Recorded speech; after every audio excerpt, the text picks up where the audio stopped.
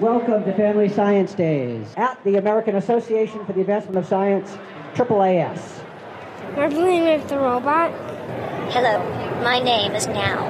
I've got a magnet here, right? A very powerful All right, we're going to magnet, chill but I this can't out a little bit. This is liquid nitrogen, 321 degrees below 0 Fahrenheit. So this is chilly stuff.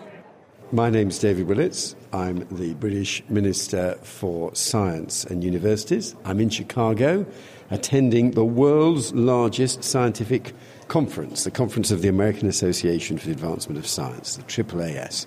There are over 8,000 people here, and it's a great opportunity for me to talk to as many people as possible about the science that we're doing in Britain, how great it is, and also to learn what's going on around the world, and particularly to try to get more cooperation. We're very good already at cooperation, but trying to get even more cooperation between our scientists in the UK and scientists in the US and elsewhere.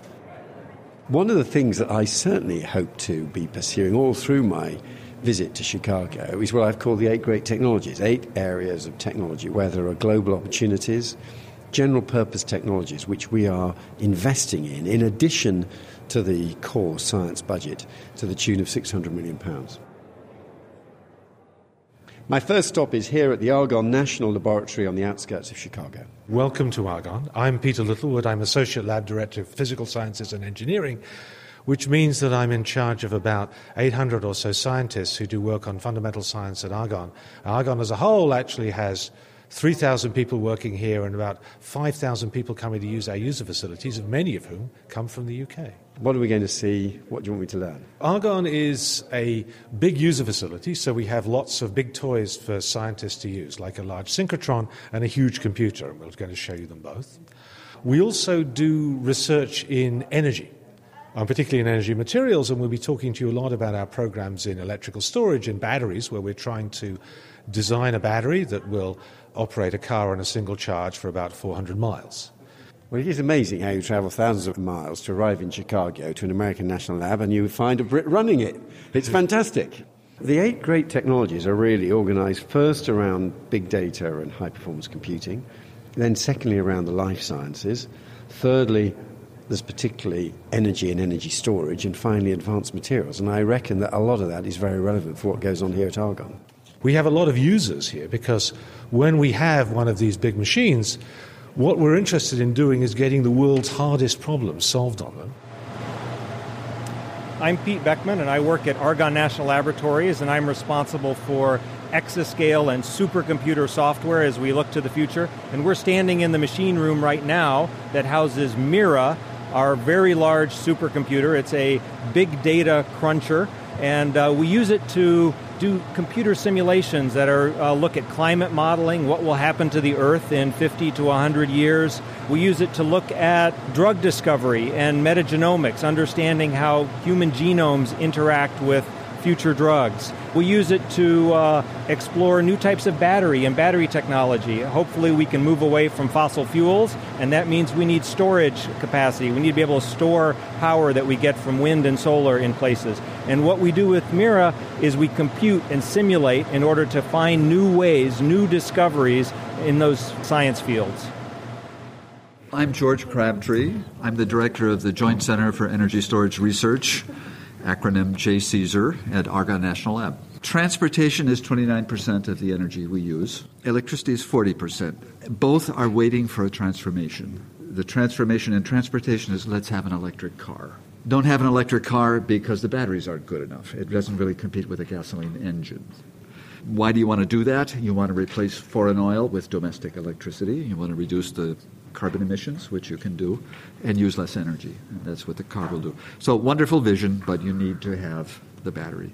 The electricity, we're in this country going from coal to gas to wind and solar. I think every country is doing the same. We're a little farther along, perhaps, because we have so much shale gas. It's cheap. It's everywhere. And so gas is the natural replacement for coal.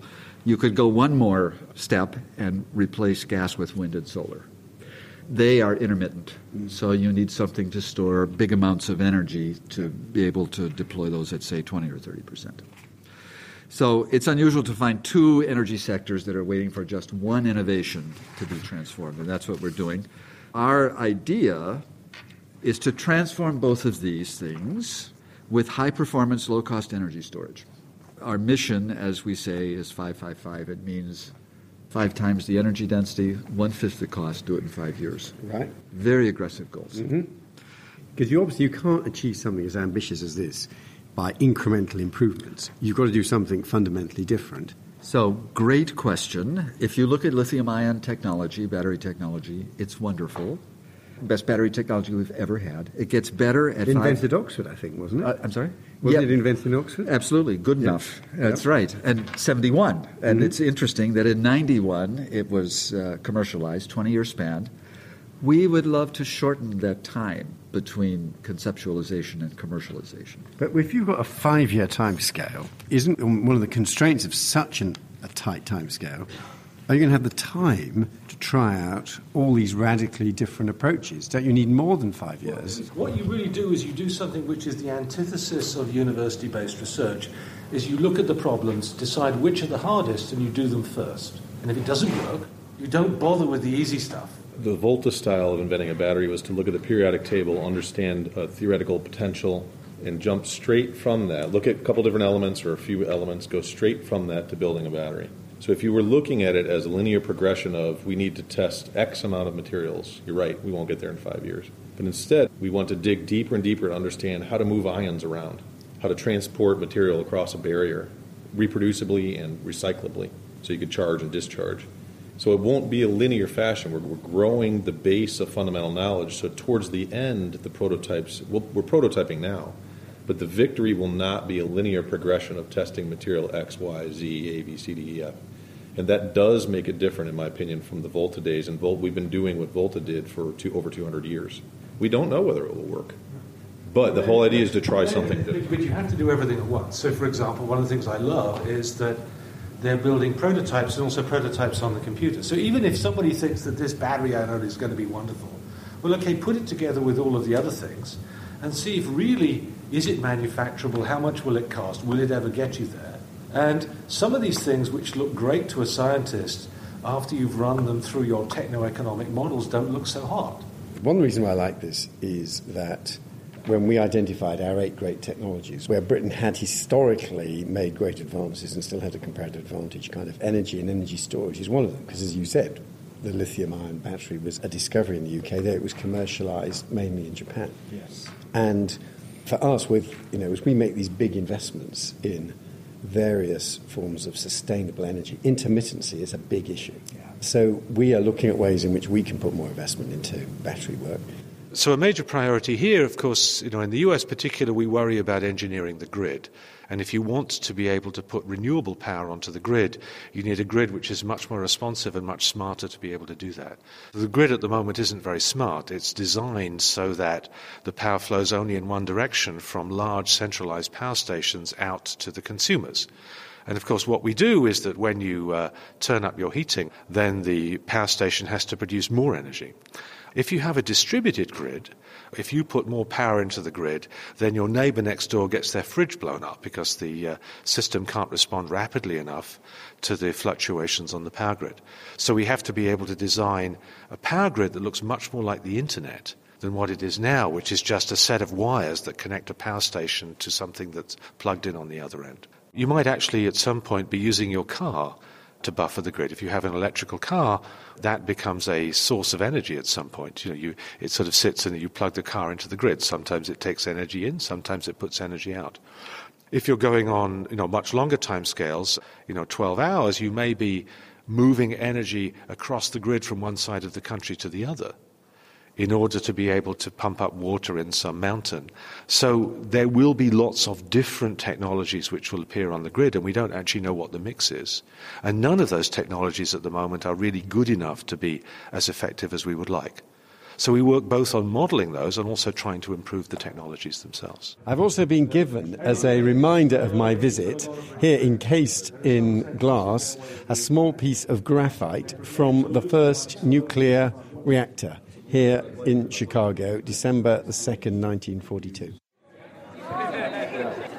Hi, just to interrupt the party for a few minutes, on behalf of the UK Science and Innovation Network, and everyone here at Northwestern University, our co-host today. It's my pleasure to introduce the Minister of State for Universities and Science, Minister David Willetts. Well, thank you very much indeed. It's great to be here, and it's great to see so many people working in synthetic biology, enjoying the products of successful fermentation. It's great to be here to meet synthetic biologists working in this exciting technology. It's one of the 8 great technologies which I've identified as areas where Britain has got a comparative advantage and which are of global significance. They've been brought together by our Science Innovation Network, who work in embassies and consulates around the world. And what they've done is they have been taking synthetic biologists from the UK to Boston, to San Francisco, and now here to Chicago, to Northwestern University, which is where we are. And I've got with me here now Declan Bates, who's co-director of the Warwick Centre for Integrative Synthetic Biology. He's come to Chicago to attend this meeting, and we've got with us as well Josh. Now, you are here at Northwestern University. That's right. I'm Josh Leonard. Why don't you give us, and for me as a layman, your definition of synthetic biology? Synthetic biology is an emerging technical discipline, and what unites us is the goal to try to figure out how to make it possible to engineer biological systems like we engineer other more familiar systems like mechanical and electrical systems. Does that mean that you will literally be able to identify a slice of genetic code and cut it out from one place and put it somewhere else? Is that the heart of synthetic biology? I think the heart of the synthetic biology field at the moment is trying to answer your question. I believe we are able to do a lot more today than we could 10 years ago. We're getting better at it. We don't know exactly how to do it in every step, but it's the actual process of engineering these systems that lets us learn that. Declan, what is your definition of synthetic biology, and how is it going to impact the real world? How are the people listening to this program going to have their lives changed by synthetic biology? So I think one of the most exciting things about synthetic biology is that it has so much potential both from an industrial point of view and from a medical point of view. If you think about new forms of bioenergy, or if you think about new forms of materials that could arise as a result of synthetic biology research, a lot of these things could have transformative consequences in a lot of different biotech industries. But then if you also look at what potential there is from a medical point of view, where people are looking at developing new kinds of biosensors that can react to diseases, or people are re-engineering the immune system to allow you to attack cancer cells. There are amazing potentialities in terms of combating different diseases as well. And I think synthetic biology is almost unique in having this dual potential to be transformative in both industrial and medical sectors. Tell us about the work that you're doing here. My group really tries to figure out how to develop therapeutics that enable us to take what we understand from the clinic and build therapies that treat cancer, for example, by harnessing the immune system. And how does that relate, Declan, to what you're doing at Warwick? I'm a control engineer. I started out my research career designing flight control systems for Harrier jump jets. Somewhere along the line I got waylaid by biology and moved into looking at how to model and design biological systems using the same kind of approaches that engineers use to design aircraft, for example. And so what I'm interested in doing is trying to develop computational tools that can help people like Josh to do the kind of work that they do in a more efficient and easier manner by being able to simulate on a computer the types of systems that they're working with before they actually have to build them in the lab. And that gets to the heart of what, for me as a layman, synthetic biology is all about. It's taking engineering techniques, harnessing the power of standardization to create mechanisms that enable genetic code to be changed and new patterns of genetic code to be created. And one thing that which we can do in Britain, actually, is we have helped work with China and the US, learned societies from those 3 countries. If they can agree a common language and a common standard for these instructions, then it will be possible to have across the world a shared way of carrying out synthetic biology rather than each individual lab doing it in a different way. And that makes much more rapid advance possible. One of the things that's necessary to industrialize biology is to have this standardization both of parts and systems, but also of processes. so that it allows different researchers in different labs in different countries to use the same standardized processes to develop different kinds of systems, but basically always in the same way. And until we can do that, it's very hard to claim that biology will take its place as a true engineering science, which is really the goal of synthetic biology, to make biology engineerable in the same way that physical systems are. We don't really know how to engineer biology just yet. And a big part of what we're going to get out of these investments in training and these investments in research is learning how, as engineers, to go about doing the engineering of biological systems. So I just wanted to make it clear that there is a lot of merit in trying to figure out how to do the engineering, and there's a lot of learning to be done in that process as well. And interacting like we are today, I think, is an essential component of making sure that we can do that. And one thing we're very aware of was the regulatory and moral framework. And one of the reasons why synthetic biology is quite strong in Britain is that we have got a very good regulatory framework, and as well as the scientists, we have moral philosophers who think about what are the limits to what can be done. And I think we cannot get disconnected from the values of the societies like Britain and the US, and the regulatory system ensures we don't. If I may, from the other end of the spectrum, rather than an engineer, a chemist doing synthetic biology, synthetic chemistry engaging engineering, engaging biology, I think synthetic biology has another component to it that is educational. You can begin to understand and design principles that will lead to a living organism. And you can start at an intuitive level, educating high school kids and engaging them in science and thinking about science and thinking in an integrative way, going beyond these disciplinary boundaries. Yes, and certainly one of the things that you can do with synthetic biology is create organisms that will produce products that are currently made by industrial or other processes. So, for example, I took to Brazil a company that's a spin-off from Imperial College in London that had created an organism by modifying it genetically that essentially ate rubbish and produced bioethanol. And in Brazil they use a lot of bioethanol, and they currently use sugarcane and agricultural products. Well, if instead they could take the rubbish that is coming out of their cities and through this organism create large amounts of bioethanol, that would be good for the environment, and it would be a very efficient way of providing a fuel they use. We may well see in the future biological techniques used to do things that are currently done by other techniques. And I guess that partly goes back to what this poster is about. 60 years ago, the discovery of the structure of DNA, or to be precise, I guess we should now say 61 years ago. But that great moment when Watson and Crick walked into the pub in Cambridge and announced to the bemused regulars that they had discovered the secret of life, which, of course, happens in pubs a lot. But on this occasion, it was true. And from that, so much extraordinary science has followed, and synthetic biology is the next development of that extraordinary discovery. Here I am in 1871 in Chicago. It feels a lot like Tech City in London. It's a place where it's got the real buzz of startup businesses, high-tech entrepreneurs.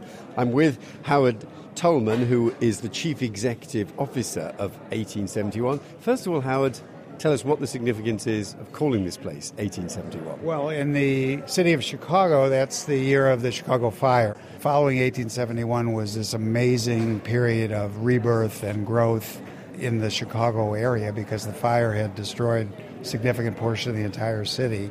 Yeah, I guess for us in Europe, 1871 was the end of the great Franco-Prussian War, so the emergence of Bismarck's German Empire, and with Paris in revolt, with the Commune in Paris and civil war in Paris, and after that, Haussmann put through the great boulevard, so they'd no longer have the medieval streets where the populace could rebel. So it was probably a big year in Europe as well. Yeah, and it's funny because not too many years after the Great Fire, we had the World's Fair here, the Columbian Exposition.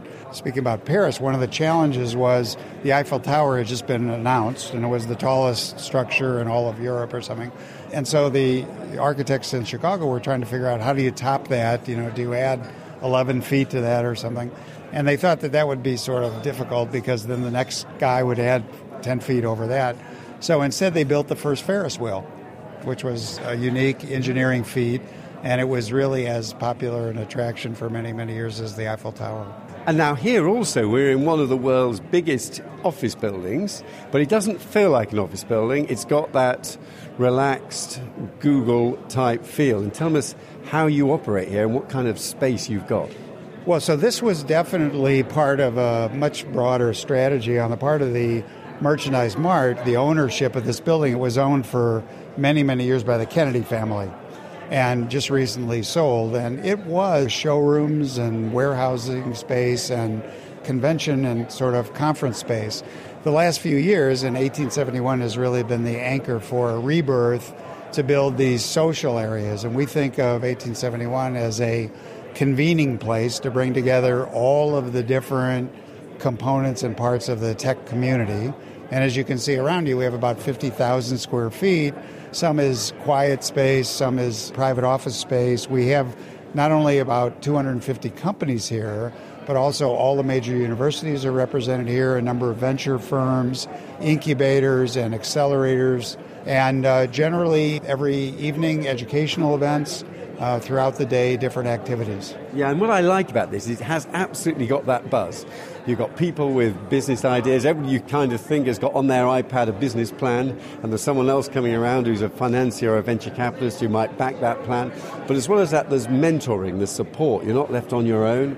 You can both have practical training in running a business. You're going to meet other people facing the same kind of problems you do. And we've got with us here a proper Chicago entrepreneur who's come all the way from Kent, Alex Griffiths. Tell us what you're doing, Alex. Social Crunch is an engagement platform that helps brands and publishers understand their audiences better. We're really trying to unlock what makes people tick.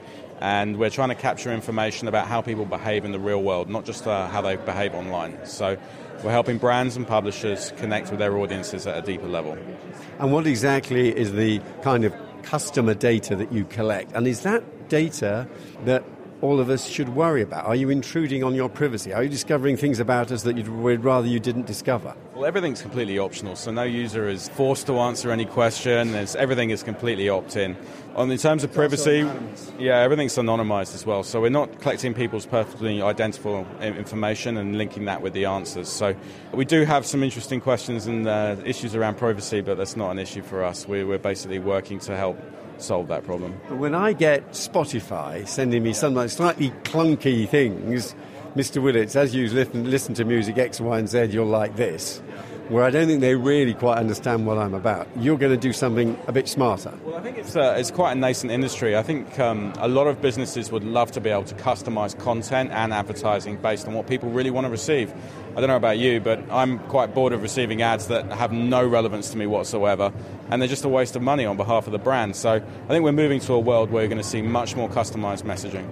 And why are you doing it here? Why have you had to travel from Kent to Chicago to do this? Well, I didn't move specifically to start a business in Chicago. I originally grew up in London, went to school in London and university in London, and my wife and I had a choice of where to live, and having worked in the Board of Trade and spent a lot of time in Chicago, it's just a really great place to be. So we decided to make this our home. I actually ran a business from 2000 to 2007 in the UK, and I think there was a very different environment then compared to what it is now. I haven't been back for a few years, and I haven't been to Tech City and seen what they're up to, but I think back in the early days of the internet, back in 2000, it was pretty tough. So Chicago and other cities are making big dents in that, and we've been here for a while now and working with Techstars in 1871, and it's been a great thing for us. Well, I was this morning at City Hall and then talking to people in the mayor's office here in Chicago, and they're very clear that when they look back about what's been happening in America, Boston and Harvard and the Cambridge cluster, and then on the West Coast, Silicon Valley and Stanford, have kind of been where America has had the greatest buzz and the amount of startups. What they want to do is to see Chicago catching up and overtaking that. And I have to say, there's clearly a big effort going on. And Howard, it reminds me of what I've seen at Tech City. You've been to Tech City. How would you compare with what you're trying to achieve here with what's happening in Tech City? I've been there a couple of times. I think it really has changed Shoreditch. The Google facility there is extraordinary.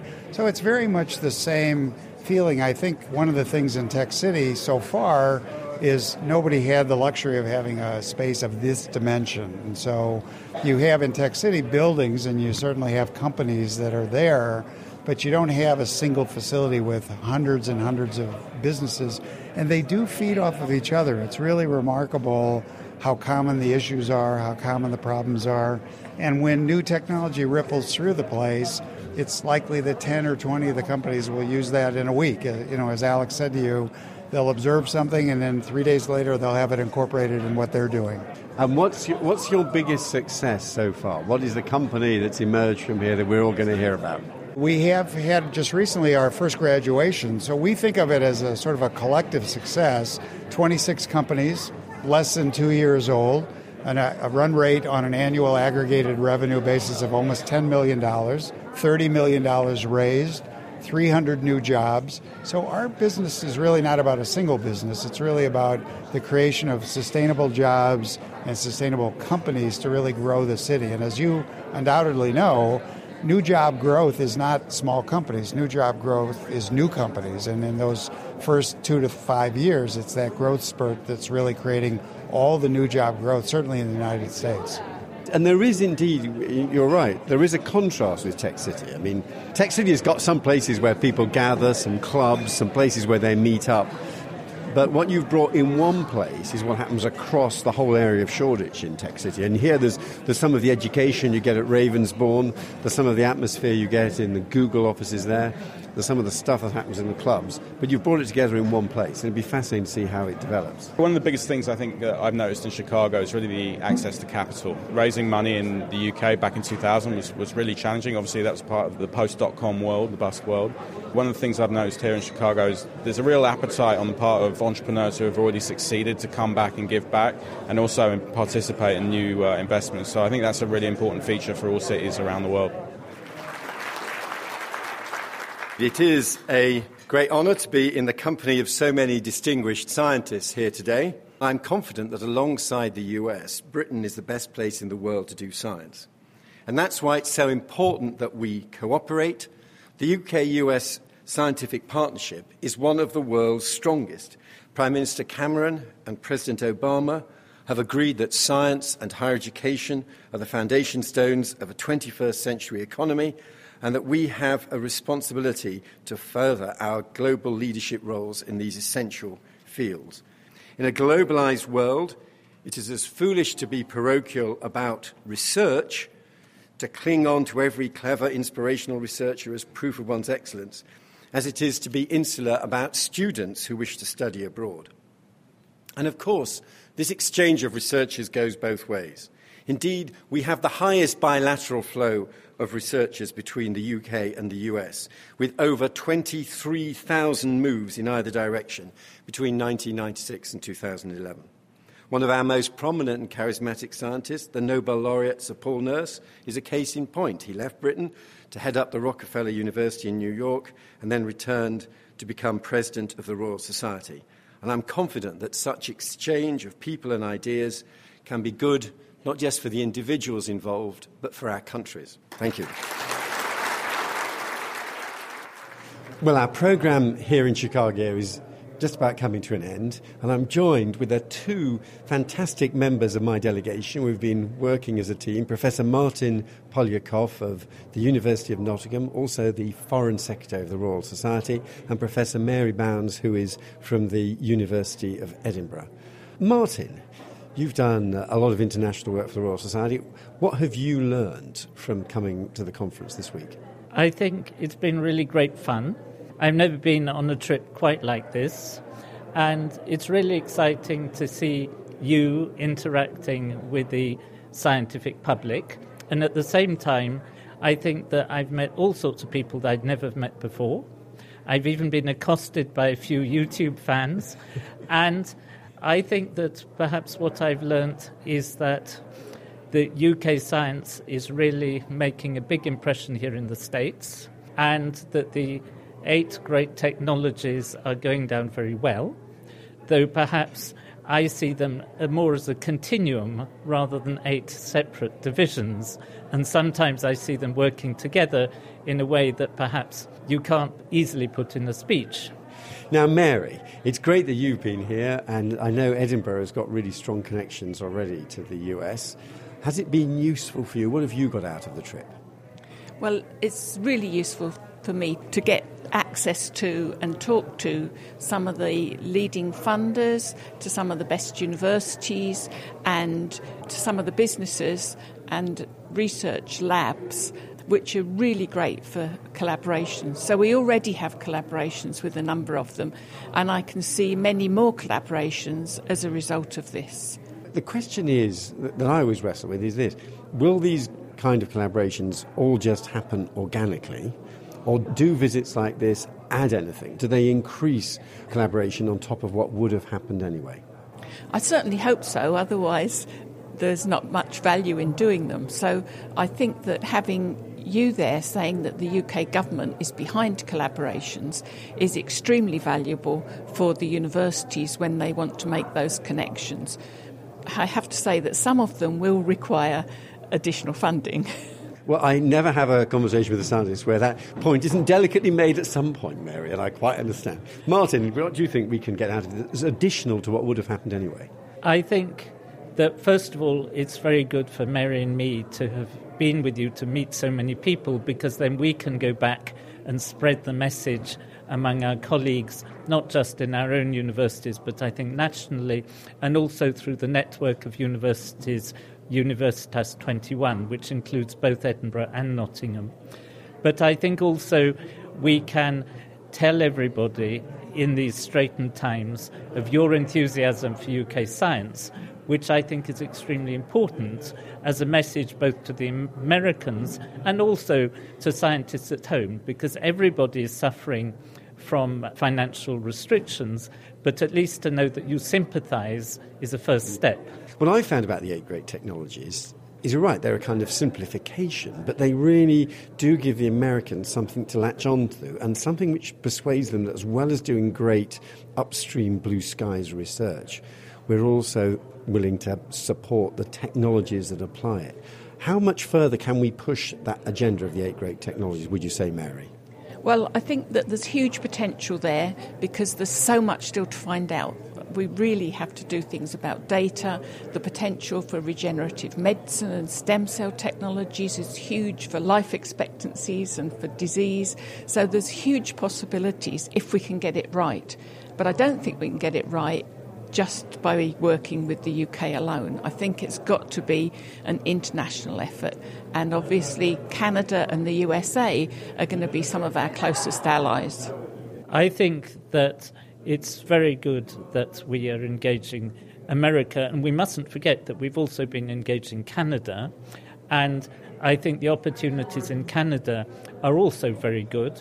And together, I think if we broaden this, and we did have some discussions about bringing in Australia as well. The Royal Society is having a Commonwealth Science Conference in November, so we need to broaden this out because the challenges facing us are global.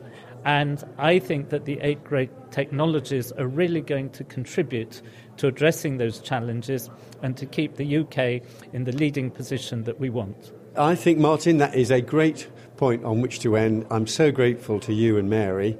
It's been a really valuable visit. I've learned a lot, and I'm confident that we are going to get more American investment in Britain and more Anglo-American collaboration, and Canadian as well, as a result of this visit.